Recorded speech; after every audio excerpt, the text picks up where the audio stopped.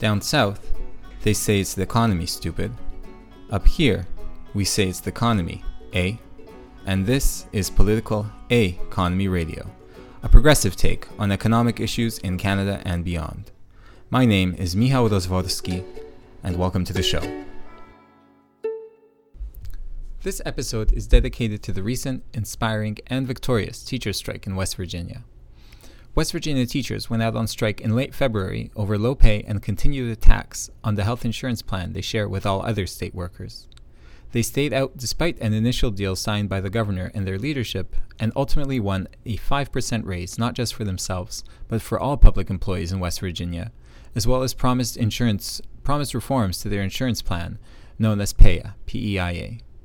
I spoke with two teacher leaders from West Virginia and an expert on teacher unionism to get some perspective on how this strike came about, how it was won, and what others can learn from its example. My first guest is Emily Comer. Emily is a high school Spanish teacher in South Charleston, West Virginia. She is a rank-and-file activist in her local of the AFT, the American Federation of Teachers. I also spoke with Lois Weiner, professor in the Department of Elementary and Secondary Education at New Jersey City University, and a specialist in urban teacher education and teacher unionism. Her research actively supports teachers who want to transform their unions. My final guest is Brendan Wolford, local president of the WVEA in Mingo County. The WVEA is the West Virginia Education Association, and alongside the AFT, it is one of the two big teachers unions in West Virginia. And Mingo County, of course, has a storied place in labor history as an epicenter in the mine wars and mining struggles throughout the 20th century. First up, my conversation with Emily Comer. To get started, maybe I could just get your perspective on how the victory of the strike feels in perspective after a few weeks and after you've had time to kind of process it and get back to it and see where you are now.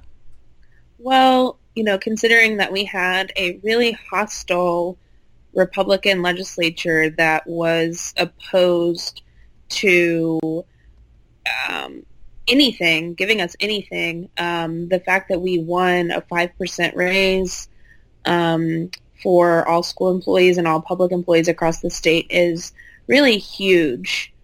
I think that that's incredible, and we cannot downplay that win. We're certainly not finished. We very much have a fight on our hands with our healthcare called PEIA.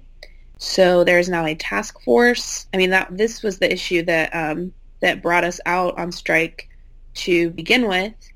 I don't think that teachers and school employees would have gone out on strike over pay alone. I think it was very much healthcare that brought us out. We have these hearings every year to talk about, the rising cost of our insurance. And it seems like year after year, the fact that people were coming out to these hearings and complaining and nothing was getting done, that all sort of led to this. Yeah. I mean, maybe you could go in a little bit into the main demands and the issues at stake in the strike. I mean, like you said, wages and insurance together, at least looking from the outside, really seem to be the basis. But how is that related, to just general overall working conditions for teachers? What was sort of the broad background to this upsurge in struggle in West Virginia? Well, I mean, West Virginia as a whole, is not doing so great. And, it's certainly not just teachers. You have some counties where teachers are, doing, the school system is the largest employer in the county. And some of the southern counties in West Virginia, that's the case. And you have much of the rest of the county living in poverty. And you have, and in those counties, really across the state, you had a huge amount of community support. And in those counties, you especially had community support, which I think a lot of people found surprising that even though teachers are paid so poorly in some of these southern counties, they're going on strike for a raise when you have other people in the county living in poverty. People thought, how are these parents that are living in poverty supporting the striking teachers. It's Right. kind of a sad thing, but it's because people realize that the reason our state in general is doing so badly is because we have politicians who are bought out, by corporate interests, and year after year they do nothing for us. And I think that our messaging from the very beginning spoke to that. Teachers said from the beginning we wanted to see a gas severance tax. We didn't want revenue that would hurt people of the state. We didn't want, like a soda tax or any kind of regressive tax. We want to tax the gas companies that are taking our resources and making a profit off of us. Well, and then we've seen that it's very easy for the right in public sector strikes to try to turn people against the public sector and paint this kind of picture, and yet you were able to cut across that. Yeah, and another thing is that really we worked really well with the community and with parents. We worked with churches to make sure that kids were fed.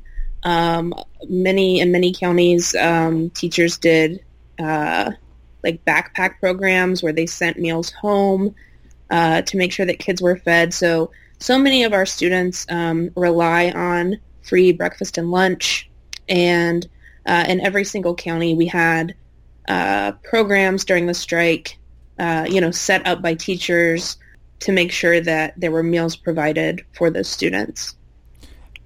And what kind of work did you do internally? What kind of organizing went into creating something that was powerful enough to extract the gains you made? It's, in the media internationally, we saw this sort of outcome, the statewide strike, but I'm sure there was a lot of work that went into, if you could give a picture of what that looked like.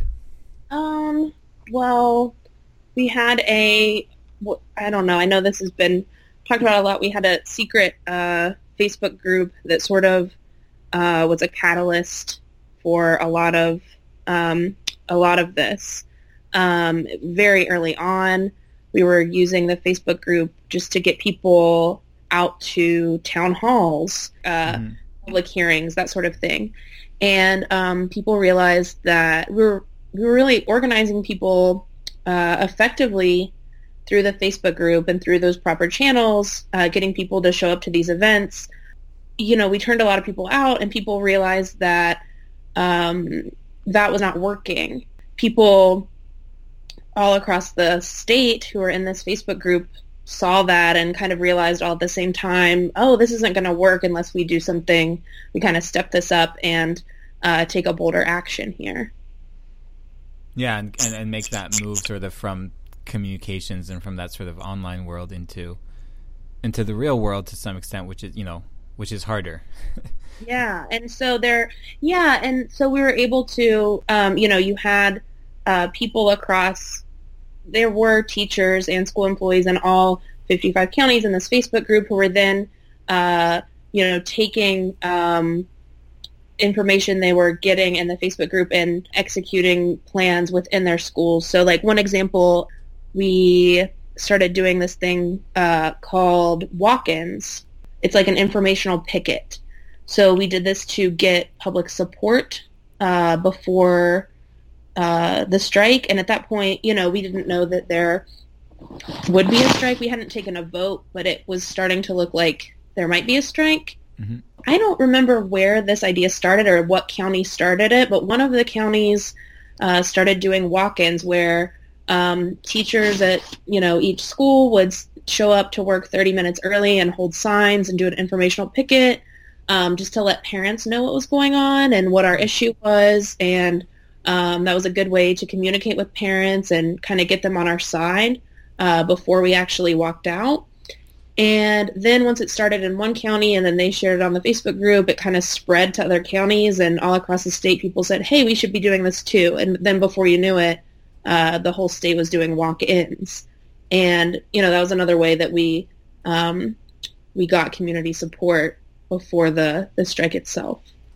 From what I understand, about 75% of West Virginia teachers are women, and I think that's very similar to what we have here in BC, Canada, and I imagine across a large number of jurisdictions. What role did that play in the strike, or what was that sort of the gendered aspect of this whole conflict?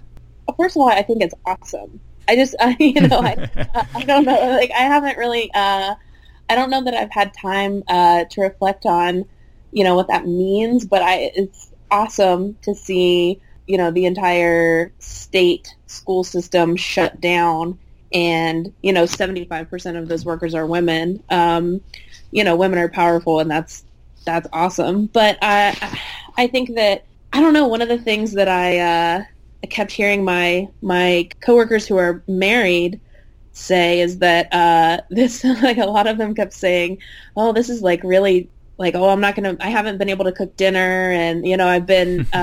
It was like their husbands were really having to step up and like do stuff that they should be doing anyway at home, because we were. Can I cuss? We were working our asses off at the Capitol, right? I think it was like it took a particularly difficult emotional toll on these women to be out there all day. We got to our picket line at 7:00 in the morning, and we were picketing in our communities for a couple of hours in the morning, and then we would go to the Capitol first thing and stand in line, and then we were at the Capitol like all day. Yeah. So we were there. I mean, we were working. Our full-time job was to be on strike, and we were working longer hours than, we would typically work in the classroom. Many of us were. And it's a kind of work that's so exhausting. Women still carry this burden of having to take care of the kids and being the ones in charge of making sure everybody's fed and that sort of thing. So, we do this anyway with our jobs, right? We take care of kids, and we're sort of expected to. It's like a pink collar job, right? So we have that kind of emotional labor every day at school. We're social workers, right? And we're not just teachers, we're social workers, and we're also counselors when that comes up. And we are always working more jobs than what's in our job description, and so many of them require emotional labor, and that only increased during the strike. Yeah, just fewer hours to do all of the things. It seemed like, I don't know. That's something I've kind of been reflecting on. I want to ask you a bit too about a sort of a thorny issue, a little about the relationship between the rank and file and the leadership during the strike. And especially, we saw that there was that deal signed within the first few days, and then it was, it was rejected by members. It looked, sort of voting with their feet, voting to keep striking, to keep continuing the strike. But it also from afar doesn't look too black and white, like a bitter split. It seemed like sort of the leadership was, maybe catching up to the members to a certain degree. What was that relationship like? What is it like now? What are some of the difficulties involved there? Yeah, so I think that it's very difficult when you live in a state that has two teachers unions and a service personnel union. It's difficult to all be on the same page, and it's hard to fault the unions for that. It's just a difficult environment in which to organize, and we knew that. Mm-hmm. And I'm a member of AFT. A friend of mine who originally started the Facebook group is a member of WVEA, and we knew that, and that was one of our reasons for starting the Facebook group. We thought that, if we could create a platform where people who belong to either of the unions, or maybe who didn't even belong to a union, could openly talk and be on the same page, then we could get, both teachers' unions moving in the same direction. And so again, I don't think that's the union's fault necessarily, but it did seem like things were moving. It's not that it seems like things absolutely were moving from the rank and file. It was rank and file led, and then to their credit, the unions didn't try to, I don't think they tried to stop anything. I think they made us aware of the dangers of going out on strike. They said, this is illegal. You know, if you do this, you're subject to this, this, and this. You know, they said there could be an injunction. They let us know everything that could happen, right? They let us know the consequences. But they didn't, I mean, ultimately when it was clear that people wanted to walk out, we took a vote. Yeah. And they didn't stand in our way. You know, I give them credit for that. I think that's sort of how it should be. Yeah, and you were able to continue the strike even after that initial deal, which, you know, looked like membership just basically saw as insufficient and looked like they just didn't trust not so much the leadership as the politicians to actually follow through on a deal that, you know, that hadn't been passed by the legislature. It became clear it was a Tuesday that the union sat down and made a deal with the governor. The union sat down and made a really bad deal with the governor. And it's not a deal that the membership wanted. We didn't, again, we went out for insurance. We went out for our health care, and that was number one for us. A raise was secondary. Not only that, they announced that we would be going back into work before it had even passed, the 5% raise had passed through the House or the Senate. And you had that night, Mitch Carmichael, our Senate president, he was coming out and saying he was not prepared. He was not on board with this deal. He didn't agree to any kind of deal, and he was going to do everything he could to stop it. So, I mean, yeah, there was certainly a backlash, and there was not great communication between our union leaders and the rank and file. And I think, I think that there definitely needs to be, going forward, one of the great things about all of this, I mean, there are a number of great things about this, but we've had a surge in union membership, and as we go forward, we need to figure out how to communicate better within our unions, and our union leaders need to trust us and, realize that we have good instincts, and clearly we did. We stayed out until the very end. We knew that it was not the right thing to go back at that point until we actually got the 5%, and we held out and we got it. So.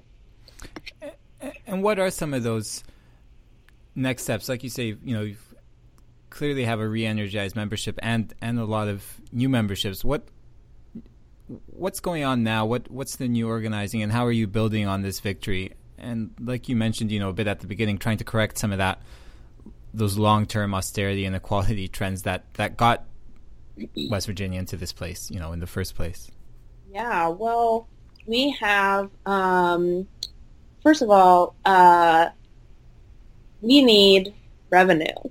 We need revenue for our raises, and we need revenue for funding PEIA, for our insurance. And we have the next step in our organizing is we are watching the task force. The governor, as part of this deal, the governor put together a task force on our health care. And so he's appointed 29 people to fix our health, to come up with a plan to fix our health care. And we have, those 29 people include the leaders of our 3 unions, a retired union leader, a retired teacher. So you have a couple of retired workers on the task force, but you also have people like insurance CEOs, and which is really bad because you have several, and you have Senate Republicans, and there's some very unfriendly people on the task force, and it looks like there are plenty of people on the task force who have expressed or have hinted that they might want to privatize our insurance. So that's a bit scary. We plan to organize around that. We certainly have plans to do that. As a last thing, I've asked this everyone I'm talking to around this strike. I'm asking this because there really is something bubbling up that I think you've sparked, as you've seen in places like Oklahoma, Arizona, Jersey City. There really is a lot of discontent among teachers, particularly, and I think a lot of them are taking inspiration from your strike. What lessons would you have for those teachers? What do you think are, from your perspective, what are the key lessons of your strike for teachers and for the labor movement going forward in the U.S.?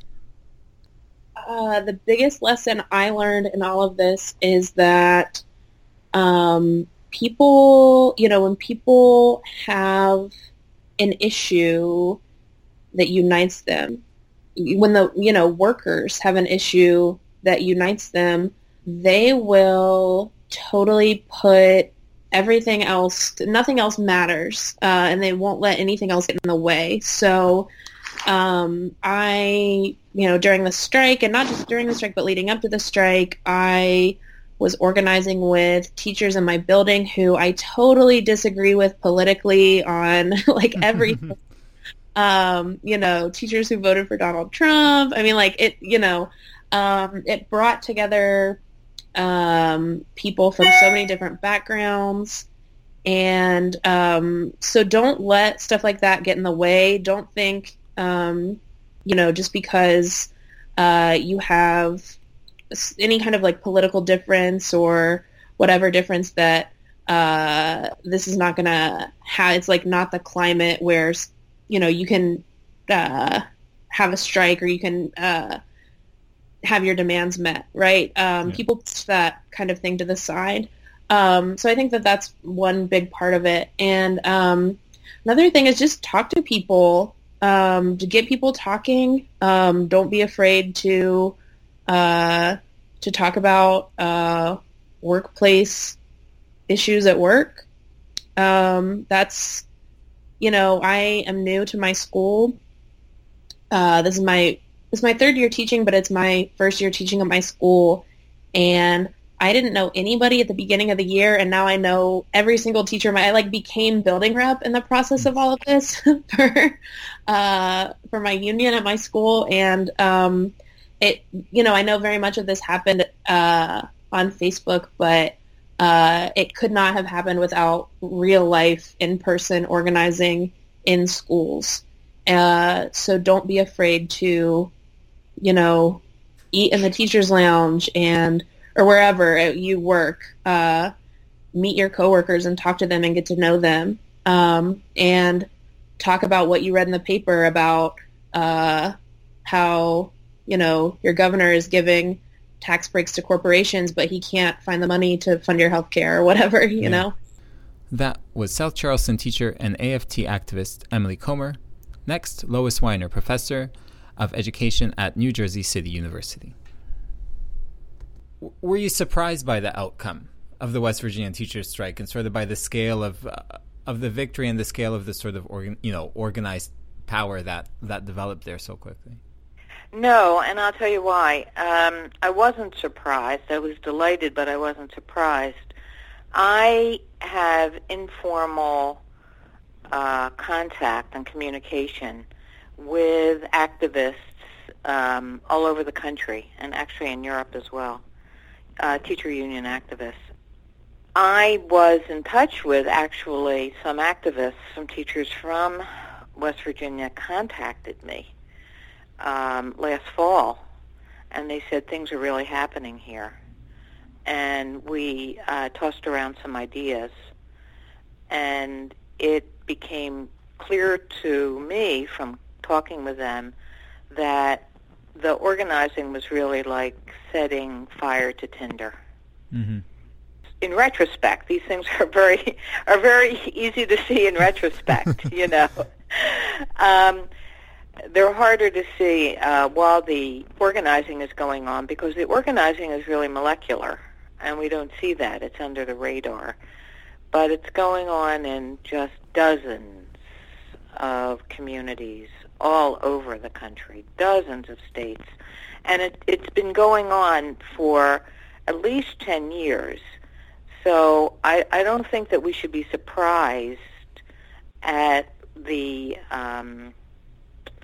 at these what seem to be explosions, because and in fact I'm writing something about this right now because I'm dismayed by a lot of the coverage, which has reduced the struggles to struggles over wages.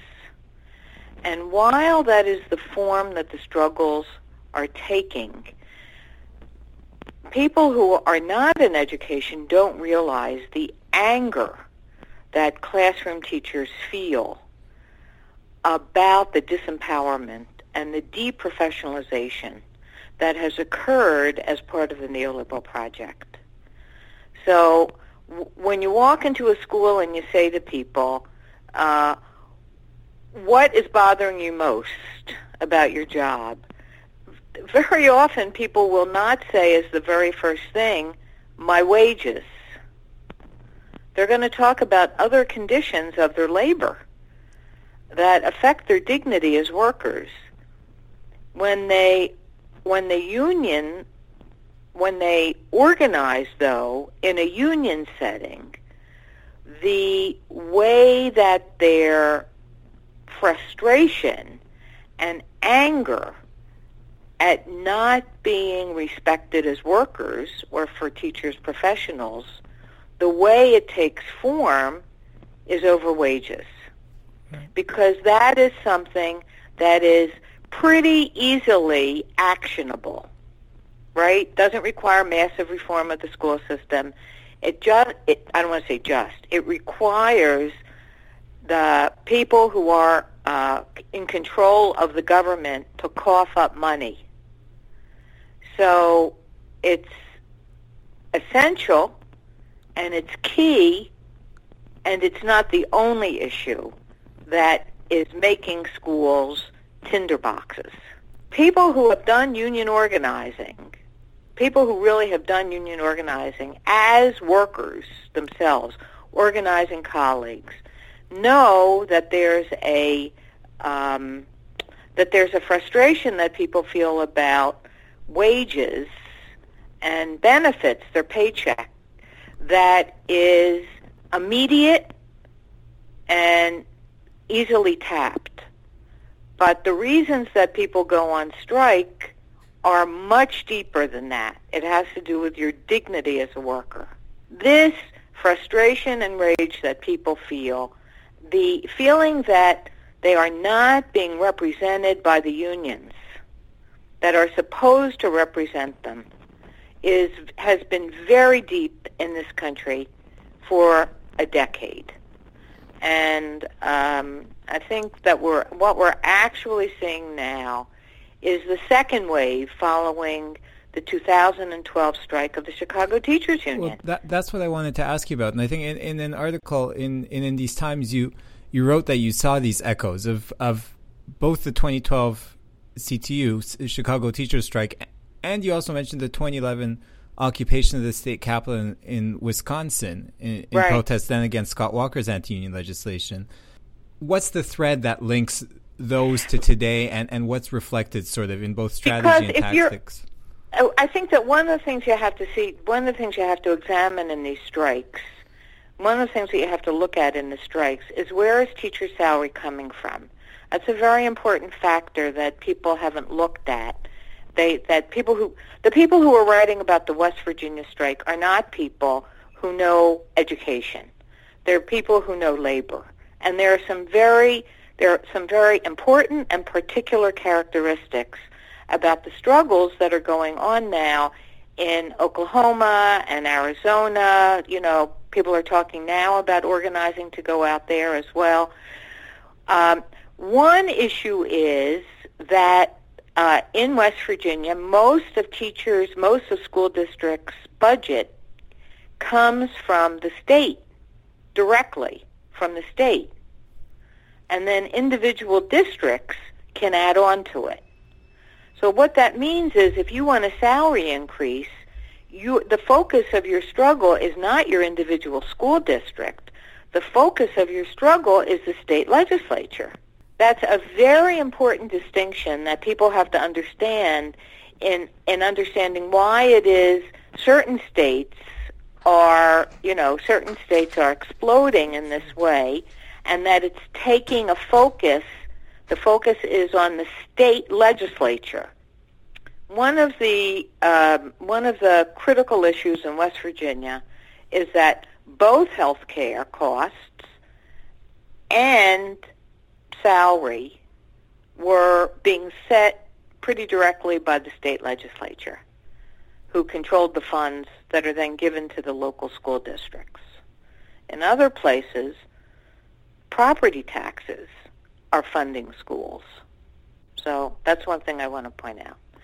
The other thing, and that's the similarity then with the occupation of the state capitol in Wisconsin, was a political fight over collective bargaining, right? Yeah. And who controls collective bargaining? Well, the state. It was a reaction to the state legislation to withdraw collective bargaining, to make collective bargaining illegal for public employees.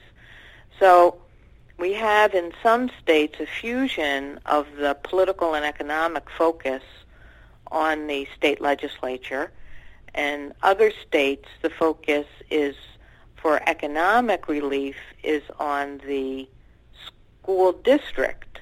And I mean, that was interesting in West Virginia, too, is that, you sort of heard this cynical line right after the settlement that this will be paid by cuts to Medicare and Medicaid, that it'll just be a sort of redistribution of the state budget. And, some of it seemed a little over the top because the actual legislation that was passed did not tie the salary increase to any funding mechanism. But it does open up this question. I mean, what kinds of strategies can West Virginia teachers and others, as you mentioned, follow? I want to say this coverage about the settlements being paid for by cuts to the population, it was really cynical and inaccurate and wrong. It was incorrect. And actually, The Nation put out an article that had that headline, and I just heard about someone who squawked and said, that headline is really terrible. Terrible that a publication that calls itself progressive would have it, because it's not supported by the facts. The facts are that this is what's very interesting. The person who started the strike fund for the West Virginia teachers is someone who's been active in single payer in West Virginia. She's a community activist for labor for single payer health care. So from the very start, this movement had leadership that was thinking about a progressive solution to taxation.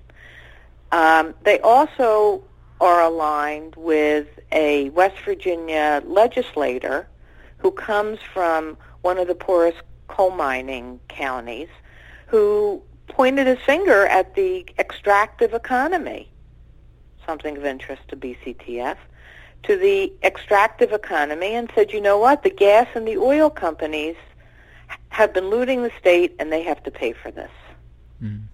So those stories were just that line that the money was going to be taken out of the general budget. It was inaccurate and it was unfair. In saying that, I want to point out that this is a mass movement. This was a movement that was organized outside of the union. They used the way I think it's clearest to understand it is that the movement used the union. The union didn't use the movement. The movement used the union. It was the movement that was calling the shots. And because it is a mass movement, a mass social movement, there's not a uniformity of beliefs about where the money should come from, all of these issues. And that's true of any mass social movement that involves people who have different beliefs on a whole variety of issues, right? Yeah. That's the challenge for labor.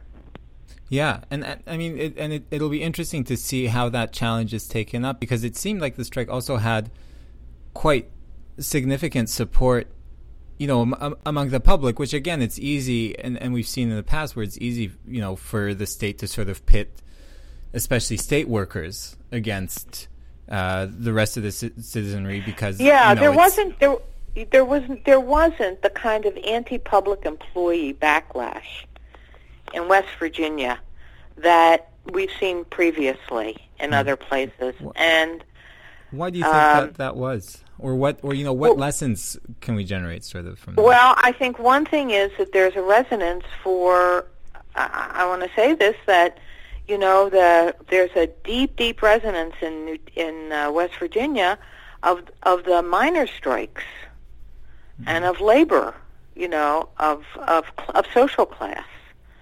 And the strikers drew on that. And one of the things that they did that was very, very smart and very important was that it was an industrial action in the sense that all of the employees of the school districts were involved, not just teachers. They also included school crossing guards and bus drivers. Right, so kind of wall-to-wall. Wall-to-wall organizing. And they included both unions, AFT and NEA, and then the service workers. So it was a wall-to-wall walkout. And the other thing is that they had built community support. They had very deep community support, in part because the teachers live in the communities where they teach. And that has something to do with it being a rural state. So how do we reproduce that in a place like New York City or Rochester, where teachers may not live in the cities, places where there are not residency requirements, where housing is too expensive for teachers to live? How do we reproduce that, right, in those communities? And what do we do in places where there isn't that still resonating labor, still resonating history of labor unrest? Yeah. Okay, but the other thing that's very important about this, I don't think that these strikes would have been possible without the Sanders campaign. For two reasons. First reason is that the activists themselves, who are often leading these strikes, or if they're not leading it, they're very active in them, very often these people are socialists. And they are people who are socialists who were teachers, but who were not active in the union as teachers. And they may not have even been that politically active. And the Sanders campaign generated enormous enthusiasm for politics. It politicized a new generation. And teachers are among that generation that have been politicized for the first time in 15 years. So, and the Sanders campaign was, and the Sanders demands, are class conscious. And he uses the term working class, which is not a vernacular that the American labor movement has been comfortable with. Mm-hmm. But, Trump used that vernacular too. Trump has used that language too. And that is, I think, one of the most important lessons for us from West Virginia is that although the state went for Trump, it also went for Sanders. That's not to say that there isn't racism among the workers who voted for Trump. It is to say that there is a class consciousness that the unions can mobilize, and to me that is one of the most important lessons of West Virginia. Yeah. And I mean, the other big thing happening at the same time, and this was quite the juxtaposition to me, and this, I think it's relatively related, is that the opening arguments were being heard at the Supreme Court in the Janus case, right, which has huge implications for the labor movement, and it was just sort of striking to see that happening. That happening in the courthouse while you have this sort of mass upsurge of actual struggle right. in one state, and especially in one where right to work is already a reality. I don't know, I think there's lessons for American public sector unionism and unionism in general here that. I want to say something about right to work. People use right to work as a sort of a catch-all, and I think it's really important to unpack that a little bit. Right to work laws originally were just about the fact that you couldn't have a closed shop, that meaning that everybody had to join the union. I want you to think about how far away we are from that reality, that everybody has to be a member of the union in order to work. You have to join the union. We lost that a long time ago. What we have now is that even if you're not a member of the union, if the union has collective bargaining rights for you, you have to pay the equivalent of money that the union is paying to defend you as a worker in that workplace. And that's what's at stake at Janus for public employees, is that the union doesn't have a right to collect what's sometimes called agency fee. In other words, you don't have to join the union, but you have to pay the equivalent of what the union is spending. Narrow collective bargaining costs. Yeah, the narrow collective bargaining costs. So I think that there's this extraordinary contradiction that we are seeing right now in capitalism. And that's what the West Virginia and the Janus decision being before the Supreme Court represent. On the one hand, the public employee unions are tired, sclerotic, incapable of answering the political arguments that are raised in Janus. That's what I'm saying as a union member and as somebody who looks at what the unions are doing. They do not have a political answer to what the right is saying. They just, because they have lost the language of class struggle, and they refuse to be anti-capitalist. Mm-hmm. So we have these sclerotic public employee unions at the same time, and here we have the contradiction, this workers' movement, this mass social movement that organized outside of the unions. So I think, if the ruling class,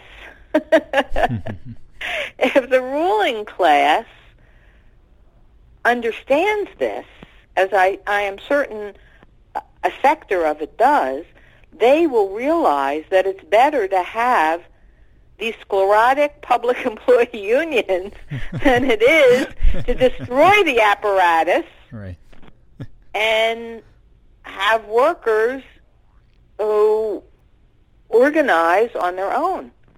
So we have we have the continuation. What we see here is this magnificent self-organization of the working class. That's what I think we saw. Really, it's phenomenal. It's just absolutely so inspiring and exciting. And for me, as a teacher, so thrilling that it's teachers who are in the leadership here And I have to say that's not coincidental, and it relates to all kinds of aspects of teachers' work and why density is so high in teachers' unions, much higher than it is in other public employee unions in the United States. Has to do with an idea of professional ethos. Has to do with the fact that you have a single employer. All kinds of structural issues about teachers' work, and also the reasons that people become teachers. Yeah, and that gets back to your first point, where there's a whole underlying trend here where a lot of that is being lost, and I'm sure and people feel that in their everyday, and that the actual work that they do, not just the material, not just the wages and the benefits, as you said, but the actual what's happening, in the classroom, on the shop floor, whatever you want to Well, call the it. BCTF strike, I think, is one of the best examples. What was the BCTF strike about, really? Yeah, It was really about class size and special needs students. Yeah. I mean, that was, I think that, and I know that in Quebec, that's a very serious issue. It's a serious issue almost every district in the United States, that as class sizes rise, teachers and laws are changed regarding special needs students, or kids who are English language learners. They're pushed into regular classrooms. And so teachers are really, they feel unable to do their jobs well because of because the conditions of work so undermine them. And I don't know enough about the specifics of education reform in West Virginia to say what were those triggers in West Virginia aside from money.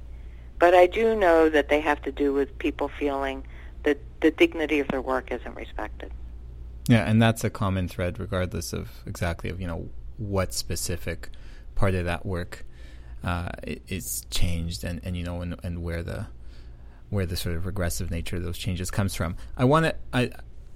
We need to finish up, but I wanted to ask you one final quick, easy question for the end, facetiously. So you pointed out that sort of that contradiction in just previously, between this sort of movement of workers sort of rising up and these sort of and the unions which are a little bit clueless in the face of what's going on. How would you summarize the lessons of West Virginia for that contradiction?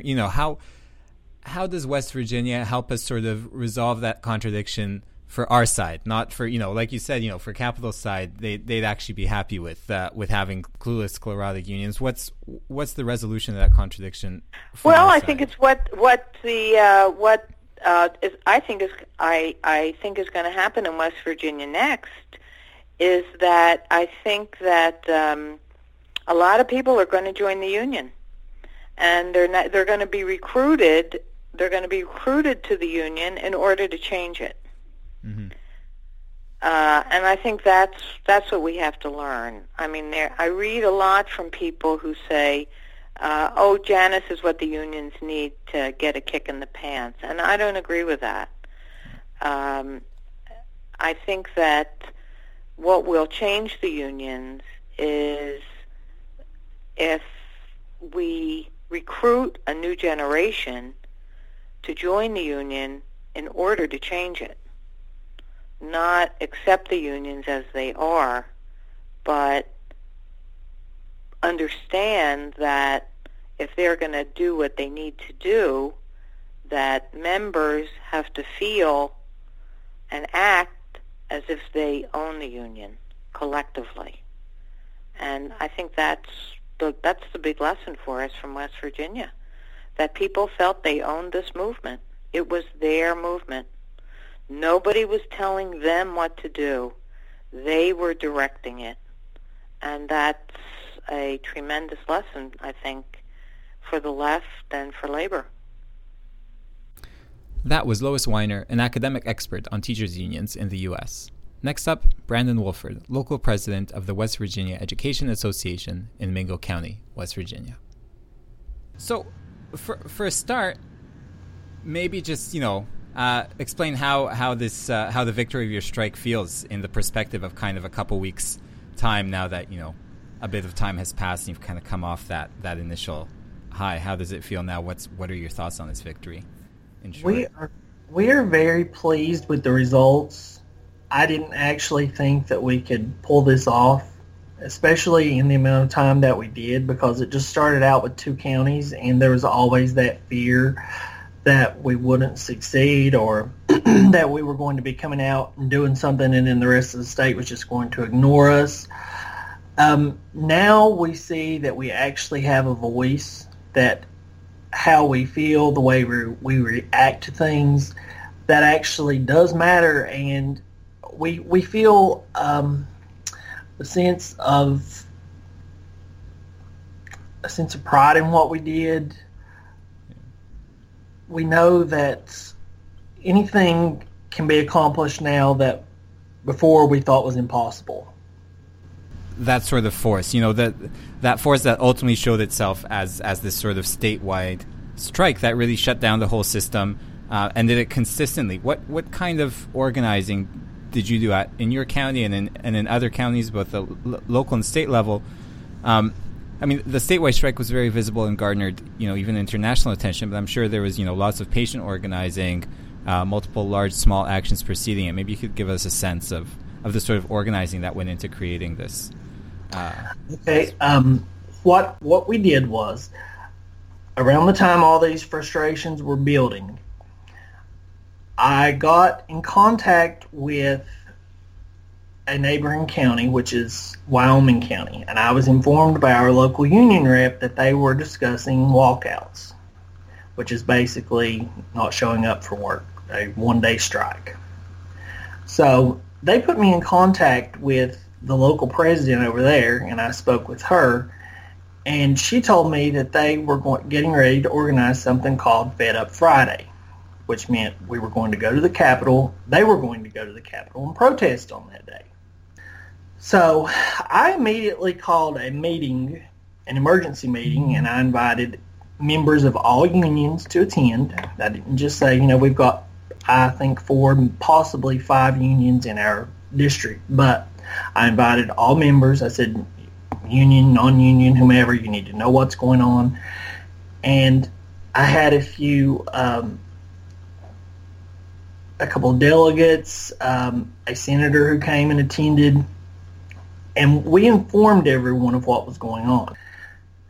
And at that point, I created a Facebook Messenger group, and I added all the local presidents surrounding me, and then I had them to add the local presidents surrounding them until eventually we had a large majority of the state that was in that group. A couple days later, I attended the Logan County Education Association meeting, which is another neighboring county, and I got up and spoke there, and they also agreed to participate in Fed Up Friday. So after that, we started building momentum, and all 3 of these counties showed up, and I think a 4th one actually added, and I'm not sure which county that was, but we had other counties that were calling off for snow on that day, so they showed up as well. So we started out with about 7 or 8 counties on that first Fed Up Friday. What I did was, as far as organizing locally, we are about an hour to an hour and a half away from the state capitol, and I knew that everyone wasn't going to be able to attend. So I organized a local event here to build public support, and that was at the local courthouse, county courthouse, and the ones who weren't able to attend at the Capitol met there.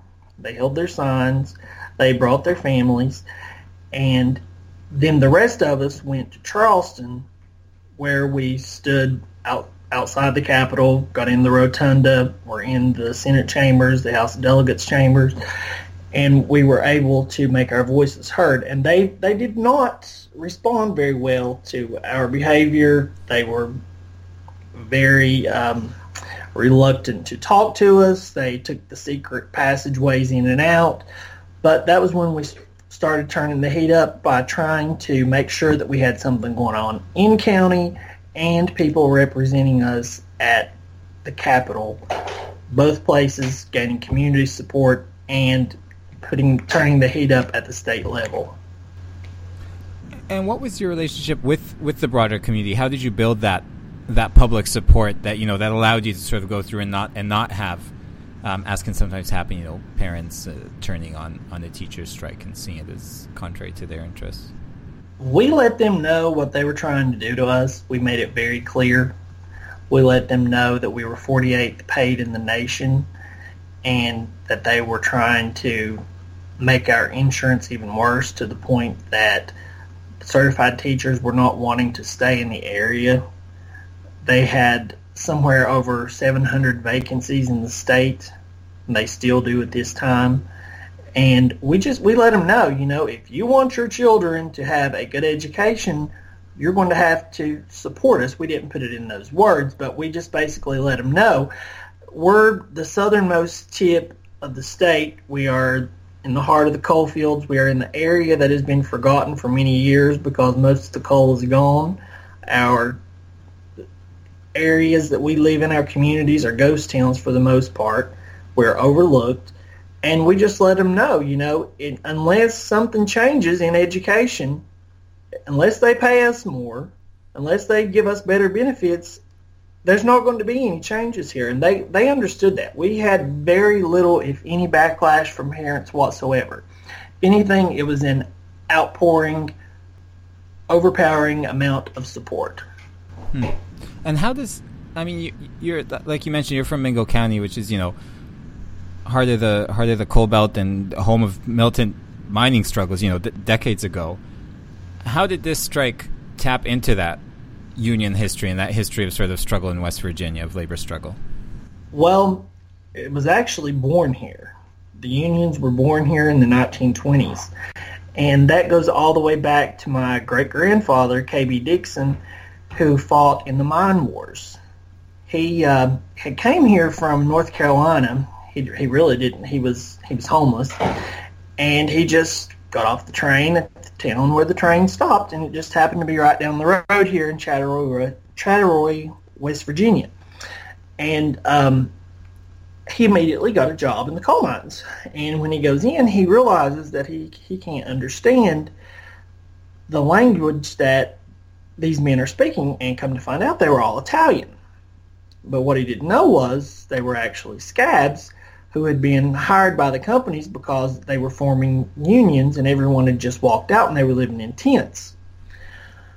Well, once he finds out what they're doing, he immediately stops and goes and joins the union and says, I didn't know what was going on. I was clueless. I'm with you. And out of all this, the UMWA was formed. So most of us in this community, like myself, have ties to either grandfather, great-grandfather, even down to my dad. I am a fourth-generation union member, and we believe in standing up for our rights. It is more than just getting the pay raise. It is more than just fixing the insurance.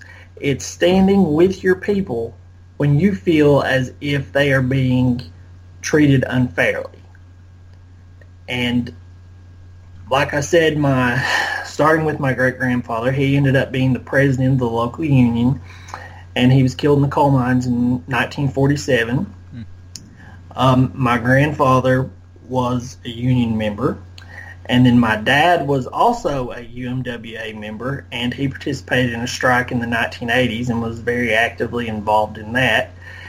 And I have a cousin, Hawkeye Dixon, who's the grandson of KB that I just told you about, and he is a very active local union organizer as well. And he works some with Cecil Roberts in the UMWA. And it's very strong.